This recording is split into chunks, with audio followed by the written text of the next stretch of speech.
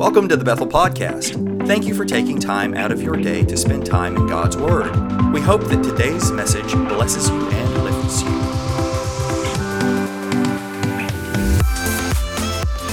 Well, happy Mother's Day, all you moms. Can everybody else just, if you don't mind, if you'll just give them a standing ovation. If you're not a mom, sit down. If you're of the other, will you just stand and give them a God bless you?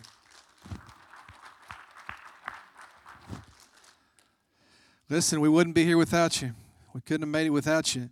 And I just want to say thank you because to me, I've said it many times before, one of the hardest jobs and one of the most thrilling jobs you'll ever have is to be a parent.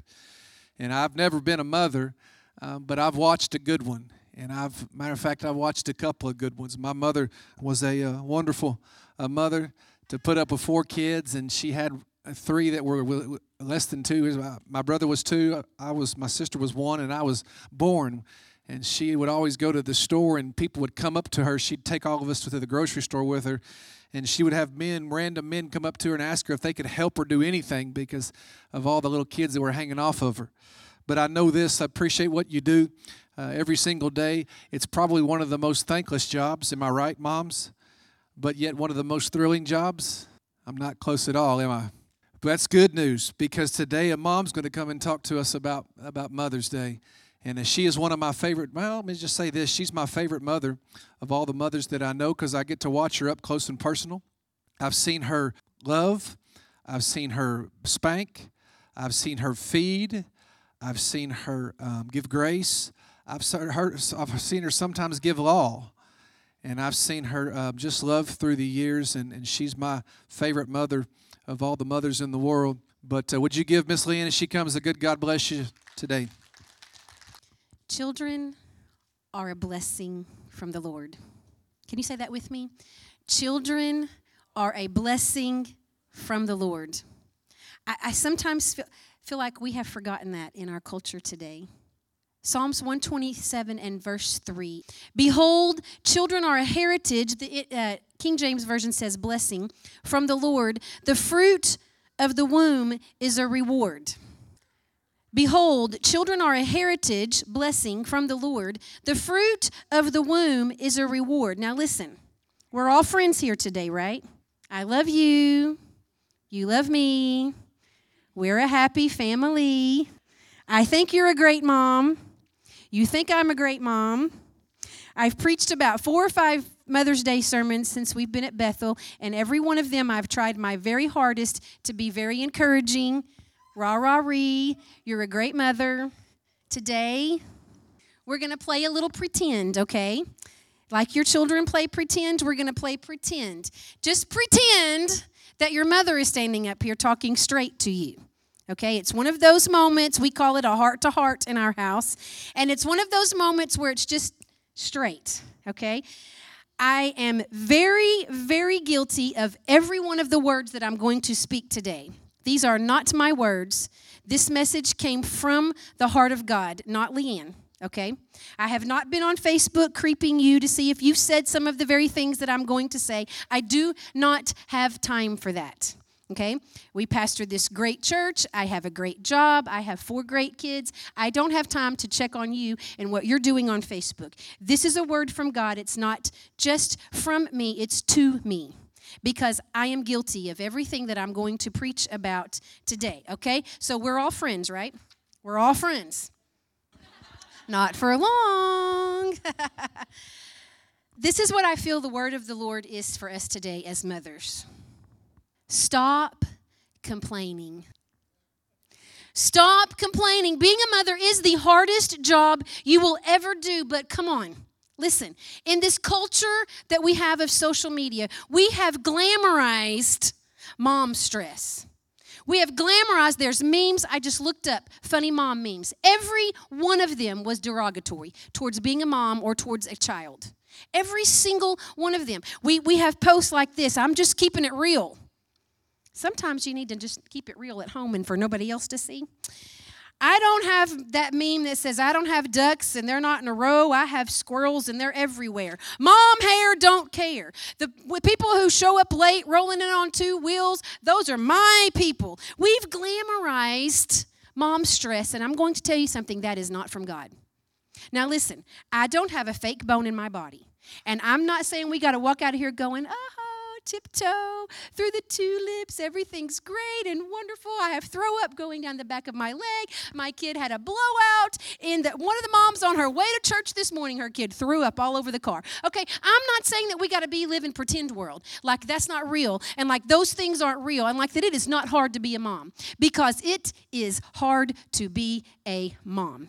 It is the hardest thing you will ever do in your whole entire life. It starts hard from the very beginning. Skylar, can I get an amen? It starts hard. The first thing happens when you get pregnant, it starts hard.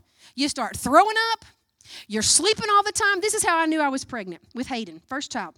We went to Ched Carpenter's wedding. We were in the wedding. We came home, and I slept all the way home from Cave City. I do not sleep well, and I sure cannot sleep in a car, in a moving vehicle where seat belts and headrest. I mean, I got to have, that's scary, I got to have the pillows just right. The stars have to be aligned. Music, it has to be, for me to fall asleep. I slept all the way home. I got home, I said, Carrie, I was 30, so I had a lot of friends who had kids. I knew the routine. I said, I'm either dying or I'm pregnant. He said, like, which one do you wish there? Okay, so it starts off hard from the very beginning. It is hard until you draw your last breath. It's hard when they're a screaming baby and you don't know what to do with them, and your mother is there who had 3 kids, and you're on grandchild number 9, and she said, I don't know what to do. Carrie went, if you don't know what to do, we're in trouble here. It's hard from the very beginning until the very end. And I'm not saying that we need to live like a June Cleaver. If you don't know who that is, look it up. Or a Carol Brady on the Brady Bunch. Or even Miss Huxtable on the Cosby Show, where everything is just always together and we sit down for a nice family meal every night. And I'm a doctor and he's a doctor. And I'm not talking about that kind of life. I'm not even talking about the kind of life in the 50s where there was, this is a clean house, clean kids, hot meals, and well-behaved children. That was a good mom in the 50s. A clean house, clean kids, hot meals, well-behaved kids. If you had a dirty house, you were a bad mom. If you had dirty kids, you were a bad mom. If you had a microwave dinner, they didn't have microwaves. They called them TV dinners. If you fed your family a TV dinner, you were a bad mom. If you had wild kids, you were a bad mom. None of those things make you a bad mom. But, you know it was coming, right? We've kind of swung the pendulum so far the other way. Let's revisit some of those things. A clean and organized house just makes your life easier. Really.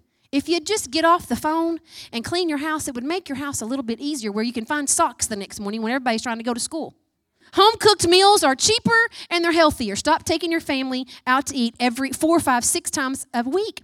It's cheaper to eat at home, right? It's cheaper and it's healthier. Well-behaved kids make your life easier.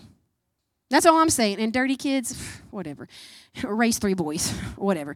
But well-behaved kids that's just home training. Listen, none of this is our measuring stick anymore. This is not our measuring stick, and I'm not saying we should go back to that. I am a good mom because of what Jesus Christ did on the cross.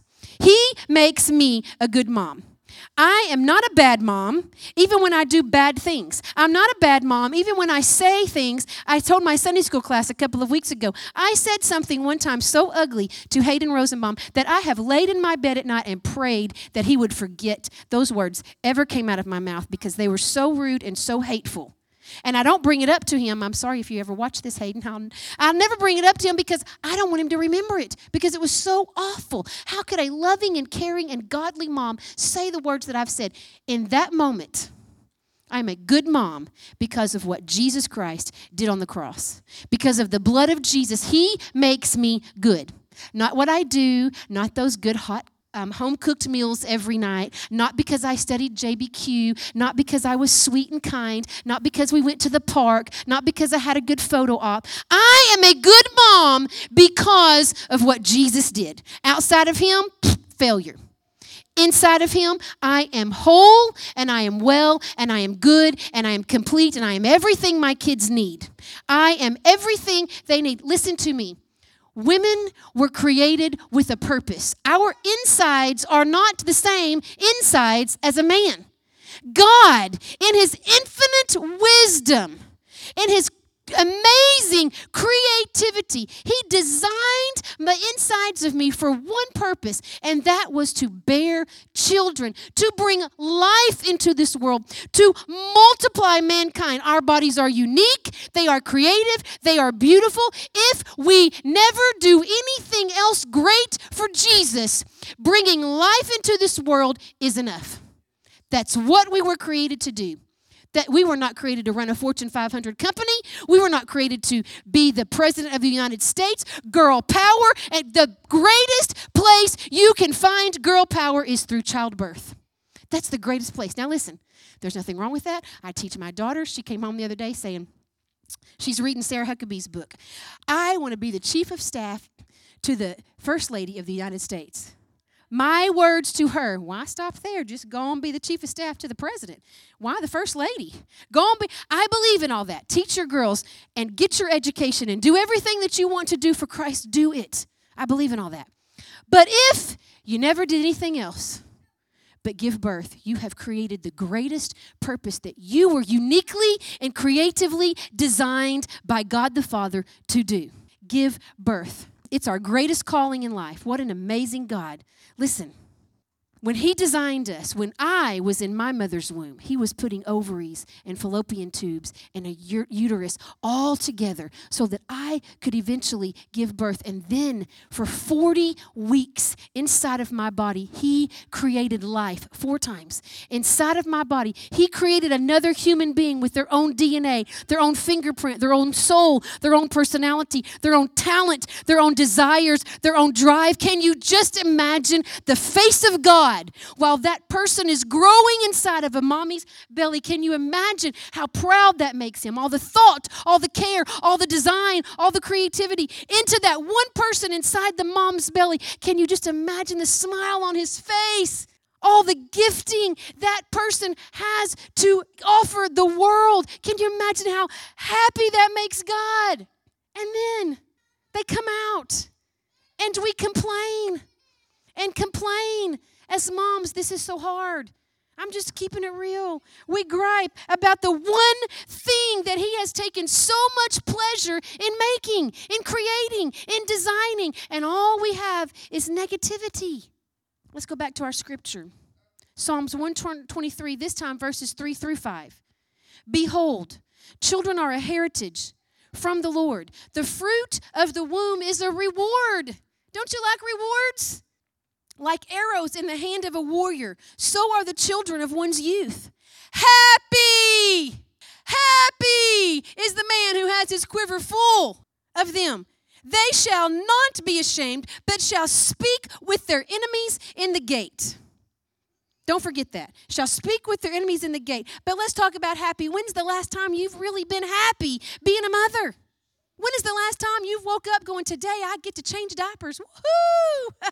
Today I get to drive kids to school and roll in on 2 wheels. Happy. When's the last time you've been happy with your grown kids who do not do what you think they ought to do, who do not go to church where you think they ought to go to church, who do not raise their kids the way you think they ought to raise their kids? When's the last time you've been happy with your grown kids, with your grandkids?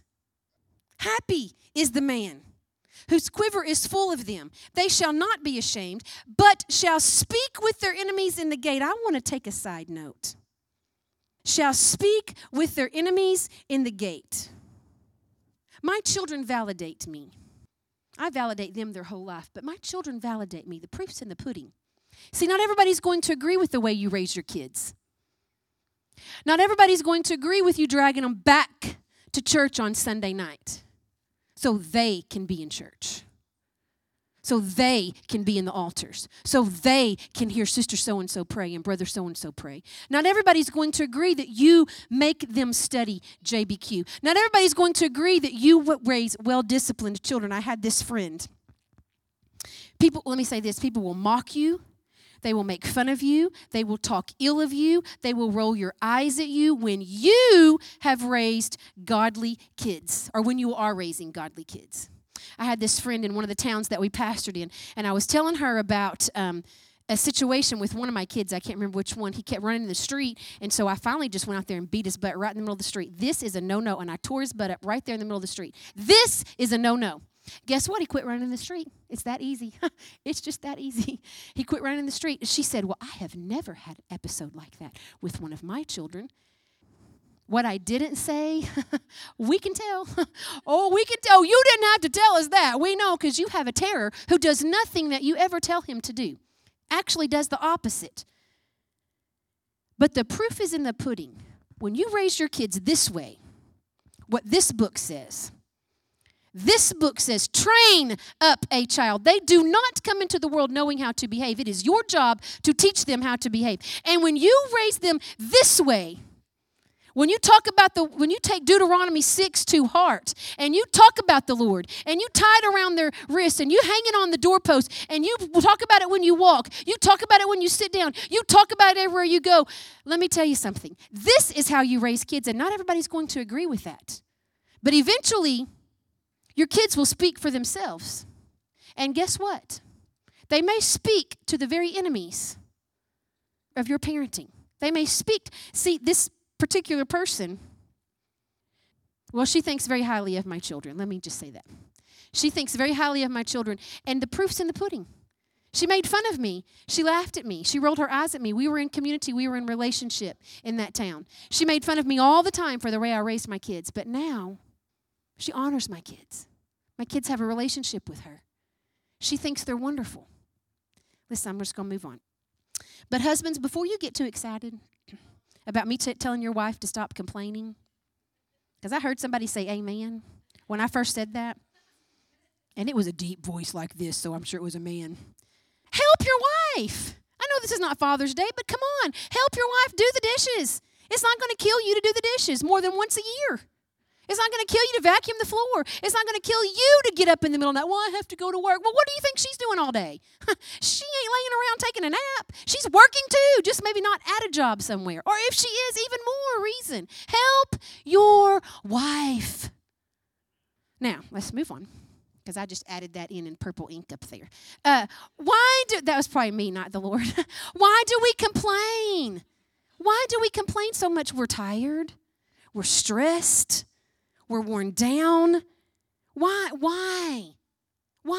I'm glad you asked. Right here in this book, there is no recorded scripture of a mom complaining about her children. I looked it up. I Googled it. I racked my brain. I asked people smarter about the Bible than me. There's no scripture, no recorded scripture of a mother complaining about motherhood or about her children. Now, I'm sure it happened. Listen, you got women in a group together at the well, they're griping. They're complaining. You know the rule? I heard this from a man. Whatever woman is not in the room is the woman being talked about. That's awful. How embarrassing on our gender. That's what we do. That's what men think about us. I'm not saying it didn't happen. I'm sure that women complained. I'm sure they complained about motherhood and raising kids, and so-and-so didn't sleep last night, and so-and-so threw a fit. I'm sure they did. But God thought so little of it that he did not record it. God thought so little of a woman's complaint that he did not record it. Now, why do we complain? Why are we stressed and torn down and worn out? I'm glad you asked. We've bought the lie. We believe the lie. There's two of them I'm going to talk about today. First of all, we live in a postmodern and post-Christian world. Fewer people attend church. Fewer people call themselves Christians now than ever before. So we've bought the lie that our kids are supposed to be the center of our universe, that our kids are supposed to be the center of our homes, that everything revolves around the kid. And here's how I know we've bought this lie. I bought the lie. And I'm a mean mom, and I've always been a mean mom. I was raised by a mean mom. But somehow I bought the lie that my kids were supposed to have everything they want, do everything they want, go everywhere they want, be everything they want. Everything in my existence was to make my kids happy. And Carrie was talking to his mom one day, and she said, Carrie, you and Leanne you do a lot of things right, but you've done this one thing wrong. We lived in Newport. She said, you've made your kids the center of your life. And that is not how it is supposed to be. And that is why you're tired and stressed all the time. That made me so mad. Well, my kids are supposed to. Maybe if she had put her kids before. Blah, blah, blah, blah. I mean, we got so mad we had to go to the track. We went to the track, and I ran that track, and I was so mad. And how dare she? And by the time I finished running, the Holy Spirit had gotten in my heart. She is right.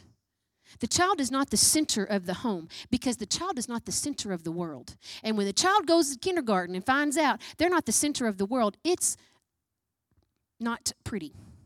We have spoiled kids who don't know their place, kids who are running all over you. The tail is wagging the dog, so of course the dog is worn out. If my dog's tail was wagging Cooper all over the place, well, of course, Cooper would be worn out and stressed out. I'd have to give him shots or something. Why is it important for our kids to obey us? I'm glad you asked. Because when they obey us, they are obeying God. Because Ephesians 6:2 says, children, obey your parents, for it is right. That is why we do not ignore disobedience. When you tell your 2-year-old no, and they go back to it, you better pop that hand. If you do not, you are teaching them they do not have to obey you, and therefore they do not have to obey God. And you are setting their soul up for destruction, eternal destruction. Not just destruction here. Not just they're not going to be able to keep a job because they do what they want when they want. I'm talking about their soul's going to burn in hell. When you don't teach them to obey you, when they disobey you, they are disobeying God. There's the 3 Ds. This is the behavior you start dealing with birth to 5 years old. You get that right, I'm not saying it's going to be smooth sailing. It's going to be smoother sailing. Defiant behavior, like my niece, Courtney, when she was in church and she was about 2 or 3, and my brother's up here preaching, and my sister-in-law sitting in the back. She had 2 kids too, and Courtney kept running out in the middle of the aisle and dancing to get her daddy's attention. And Dana kept telling her to stop and kept telling her to stop, and she said, I'm going to tear you up if you walk out in that aisle one more time. So Courtney inched to the end of the aisle, and she stood there and looked at her mom, and she went. That's defiant behavior. Dana picked her up, took her out the back door, tore her up. Brought her back in. Don't take your kids out, spank them, then let them play. They win. Brought her back in and made her stay within that aisle. Disrespectful behavior. Birth to 5 years old, get a hold of it. Then you don't really have to, you probably won't get those phone calls. Oh, you will, because kids are going to be kids, okay? But you won't get a lot of those. Your kid won't be the kid. Don't let your kid disrespect you. If they hit you, you better hit them back hard. It better sting. If you go, that's a no-no, you've wasted your time. You've taught them a lesson that it's funny and it's cute and it's okay. And when they're 14 and disobedient, defiant, disrespectful, and disobedient. Listen, you're not hurting their self-esteem. You're building their self-esteem. That's another lie we've bought. Oh, you got to build their self-esteem. That's nowhere in Scripture. That's nowhere in the Bible. Jesus never said, build your child's self-esteem. Paul never said, build. He said, you die to yourself. That's what the Bible says. It's not all about you. Listen, I got Exhibit A. Stand up, Ethan. I did not tell my kids I was going to do this. I got Exhibit A right here. This kid got the belt. He got the wooden spoon. He got timed out. He got grounded. He took his phone. I took his keys. And yet here he is, strong and firm in his convictions. If you don't believe me, argue with him. He knows what he believes, and he stands firm in his beliefs. Thank you. Have a seat. Exhibit B. Stand up, Kaylin. Is Exhibit B. She got the belt. She got the wooden spoon. She got popped upside the mouth, standing right there. Bless her heart. I had told her the next time. She was 14. The next time you smart off to me, I don't care where we are. I don't care if we're at the ball game around all your friends. I do not care where we are. I am the mother, and you will not speak to me that way. The next time I'm popping your mouth. Circle of women right here. And she walks up and I'm a little bit different. I don't mind if my kids interrupt me at church because we talk a lot at church, and if it's urgent and they need me, I tell them just tap me on the shoulder, and I'll promise you I'll get to you. I don't remember what happened. I don't remember what she said. I just remember going, pow, just like that right there. And yet here we are.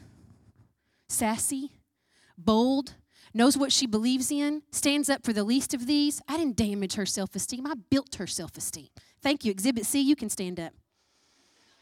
Exhibit C got the belt when he was 2. Not by me either. So you know it must have been bad. Because the nice one whipped him with the belt. And yet, he's still a wild man. He still can't walk across the room without a picture falling off the wall and breaking. He's still fun. Everywhere he goes, he's just along for the party. He's easy to get along with. I didn't tear down Colton's self-esteem, and neither did Carrie. We built it. Thank you, Exhibit C. You can sit down. Exhibit D is not here today because he's serving the Lord in a church in Fayetteville, Arkansas. And if anybody got it, of my 4 kids, he got it the worst. Because he was the first one. And I was really, really stupid when I raised him. But yet, I didn't tear down his self-esteem. I built his self-esteem. When kids think they're the center of the universe, that's a lie. Nowhere in recorded scripture did a mom try to fulfill every single one of her kids' greatest desires except Rebecca. She showed favoritism to her son, and she caused a rift between her kids that lasted for years. Next lie we believed. You can't give from an empty cup. Mom, you got to fill yourself up. Mom, you've got to take some time for yourself. Mom, you've got to. You can't give to your kids if you're not giving to yourself. So what do? We run around trying to fill our cups. We binge watch on Netflix. We have a girls' night. We have a girls' trip. We go exercise. We have a weekend away with our husband. We read a book. We scroll for 2 hours. We get a hobby. We shop, dare I say.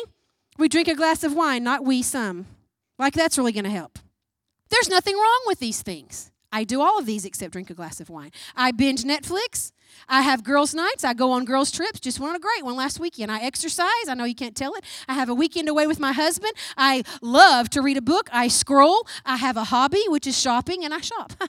I do all these things. And you know what? You better do it too. So that your kid knows that they're not the center of the world. So that your kid knows you're a person without them. I was a person before you, and I'm a person without you. I am more than just mom. But that is a lie from the pit of hell. You cannot give from an empty cup. You can only give the right way from an empty cup. Because what does the scripture say? 2 Corinthians 12:9. And he, Jesus, said to me, my grace is sufficient for you. My strength is made perfect in your weakness. Matthew 11:28. Come to me, Jesus, all you who labor and are heavy laden, and I will give you rest. See, when my cup's empty and I go watch Netflix, that's good. I did that last night. I didn't feel good. I laid in my bed for about 3 hours and I binge watched my favorite show. But when that was over, I still didn't feel good. And my cup was still empty. But when I get my face off of Facebook and in the book, to quote my husband, I come away and I'm different. I'm not the same person I was before I picked this book up. When I get on my face before God, I'm not the same person I was when I get up. You know what? Don't tell me you don't have time. Well, I work, I got 5 kids, I got this crazy husband, I got a crazy mother-in-law. You have time.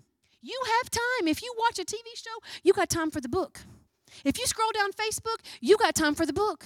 Or Instagram or whatever all that stuff you do. Whatever it is, you got time. Make time. Fill your cup with the things of God. Fill your cup with the power of the Holy Spirit. You will not walk away empty. You can give from an empty cup, and you should give from an empty cup. See, when I drain me of all my energy, when I drain me of all my desires, when I drain me of all my goals, all my plans for the day.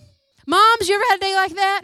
You got your list in your phone. Today I'm going to do this, and this. And you wake up and you go throughout your day and you worked harder today than you ever have before. And you go to bed that night and you pull out your phone and you go, I did not do one thing on this list of things that needs to be done. I remember those days. I just want to speak to that. This is not in my notes. I remember those days. I remember those days of, this man said it like this. He came to our church. He went through every church of the in Revelations, all the 7 churches. And I can't remember what church, but I remember this resonated in my spirit. He said, all day long, this church, they pick up dirty rice and they throw it. They pick up dirty rice and they throw it all day long. They get up the next morning and there's more dirty rice. And they pick up dirty rice and they throw it. And all they do all day long, they spin their wheels just picking up dirty rice and throwing it. It's like this. I remember the years of feeling like motherhood. See, I didn't become a mom until I was 30. That's 30 years of living for me. It was very hard for me to go,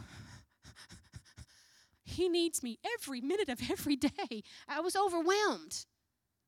I heard a lady in Sunday school say it like this. She said, it's like you get up, you go down to the beach at 3 or 4 o'clock in the afternoon, and you build this beautiful sandcastle. You spend all this time, this energy in building this beautiful sandcastle.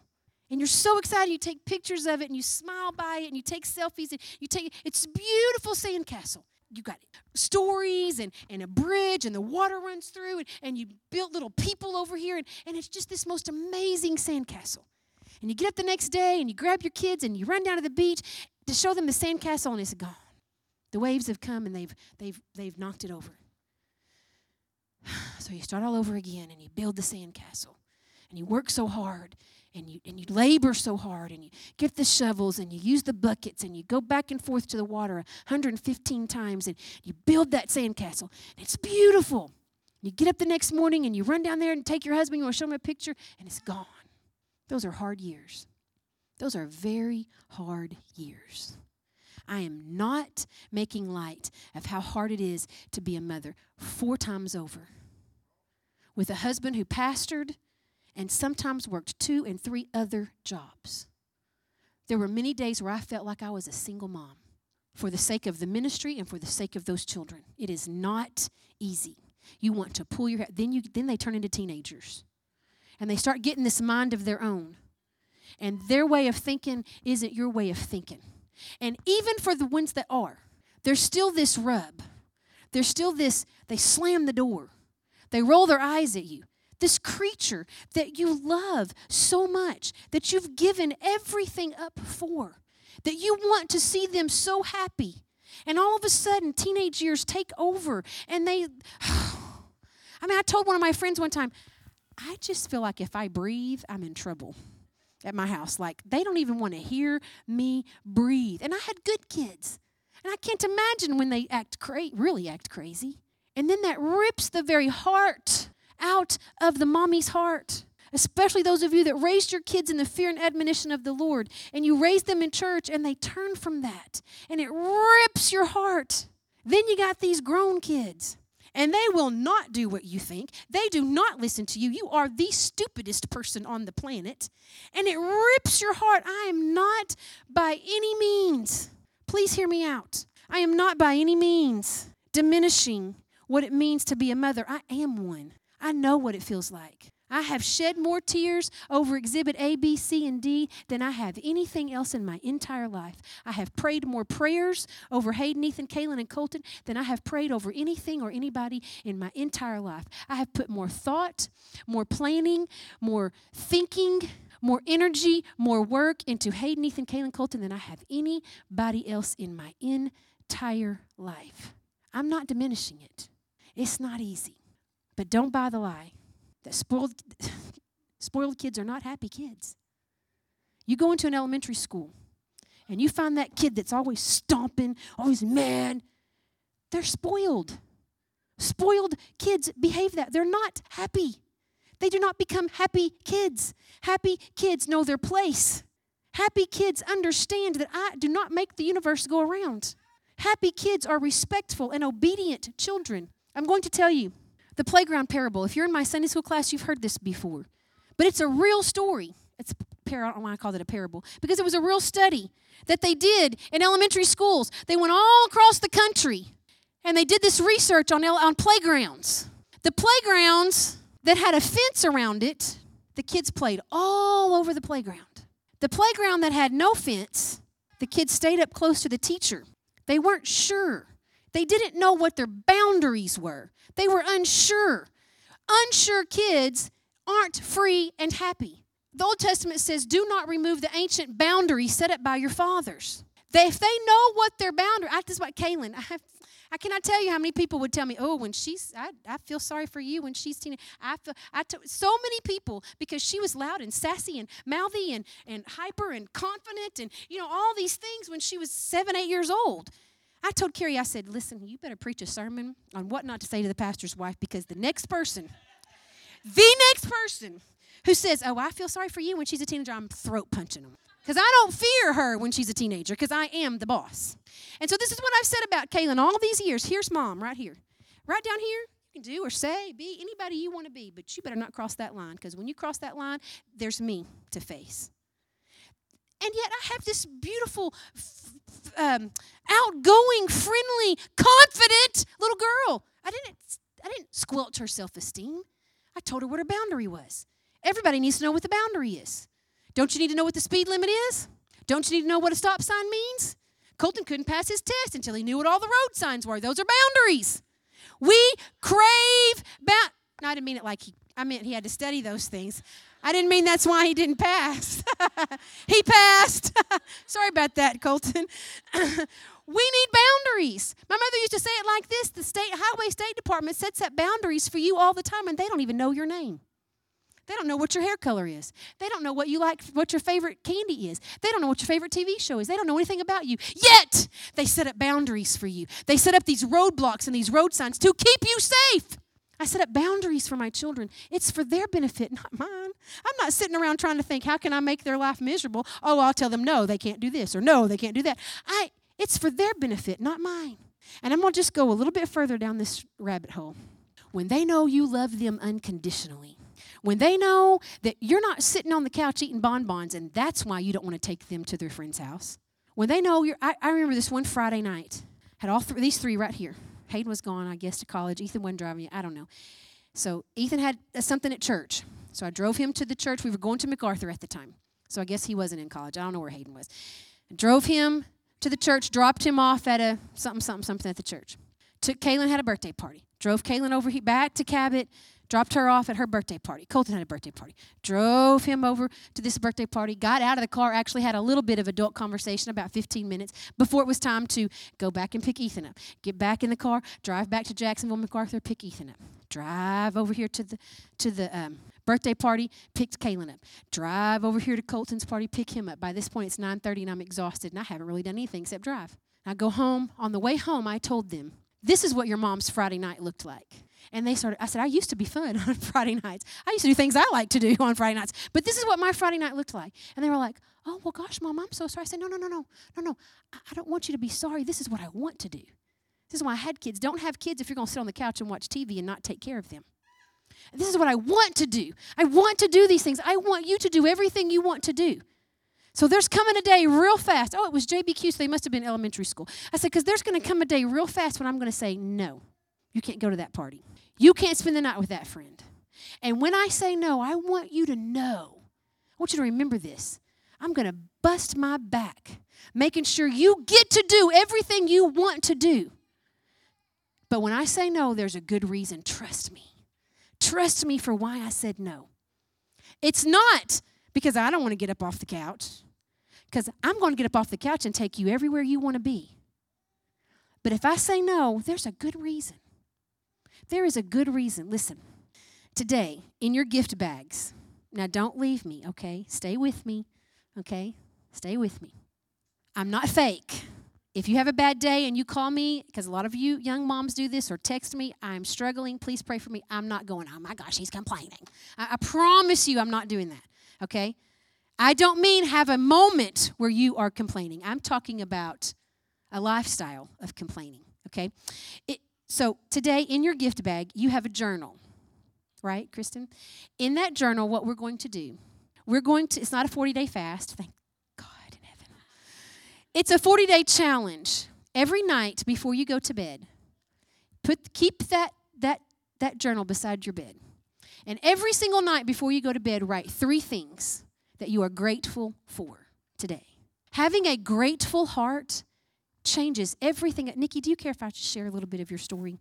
We were on the girls' trip, and Nikki said, is anybody else having husband withdrawals?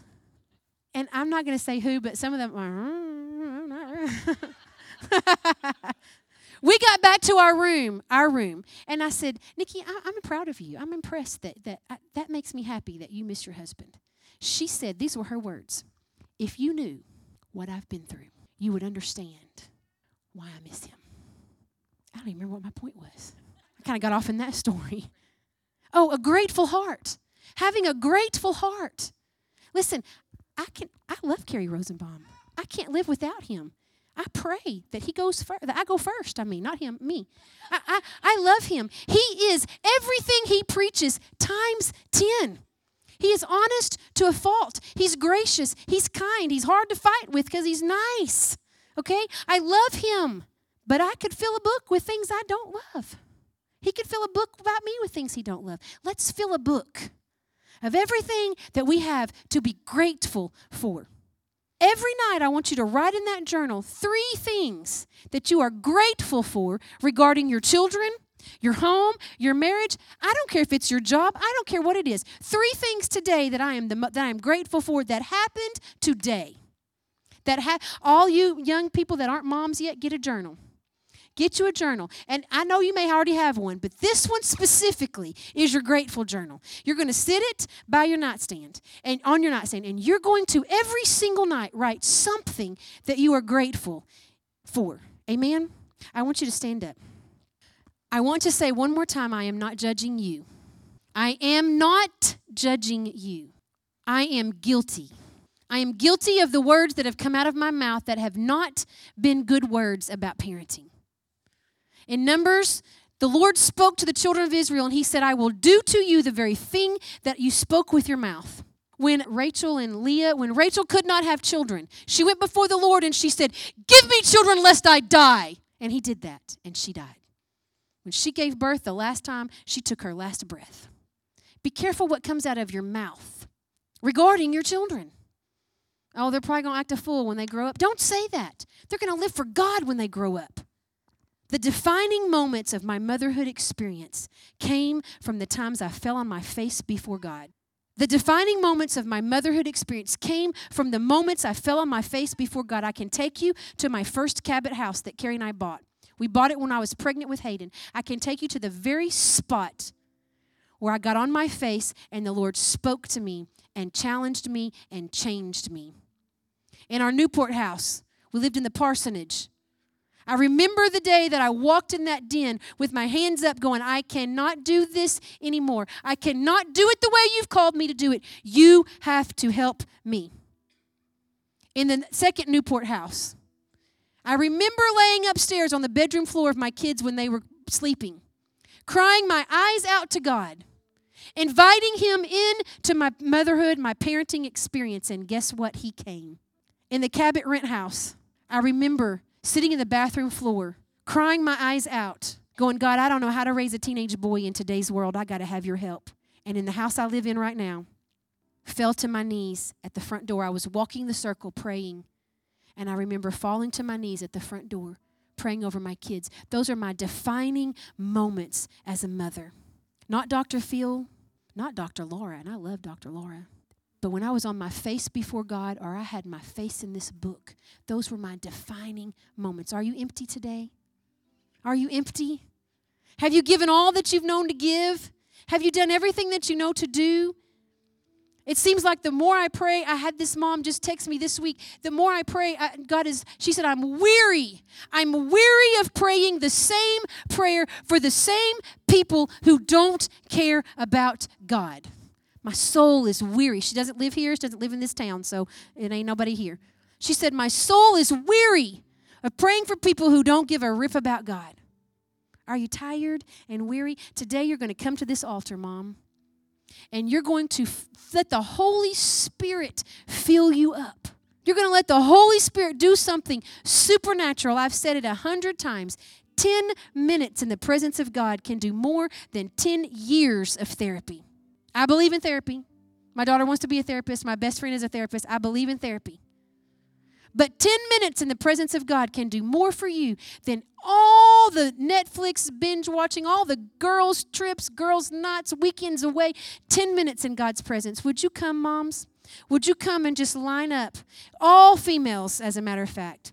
If you are a female, because someday you will be a mom, will you come and stand across the front of this sanctuary? And we're going to do business. We're going to talk to God. We're going to let God do what he does best.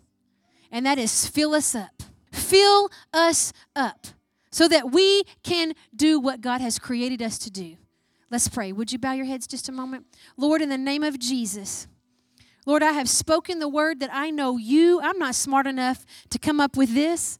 Lord, this was your word, not mine. And I pray in the name of Jesus that now you would take over.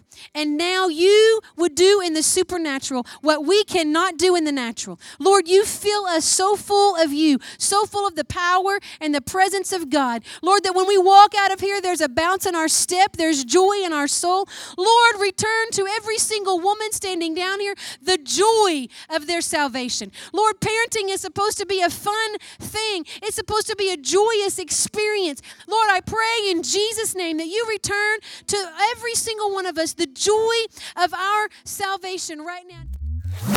Thank you for listening to today's message. We pray that it challenges you to dig deeper into the Word of God and grows your faith.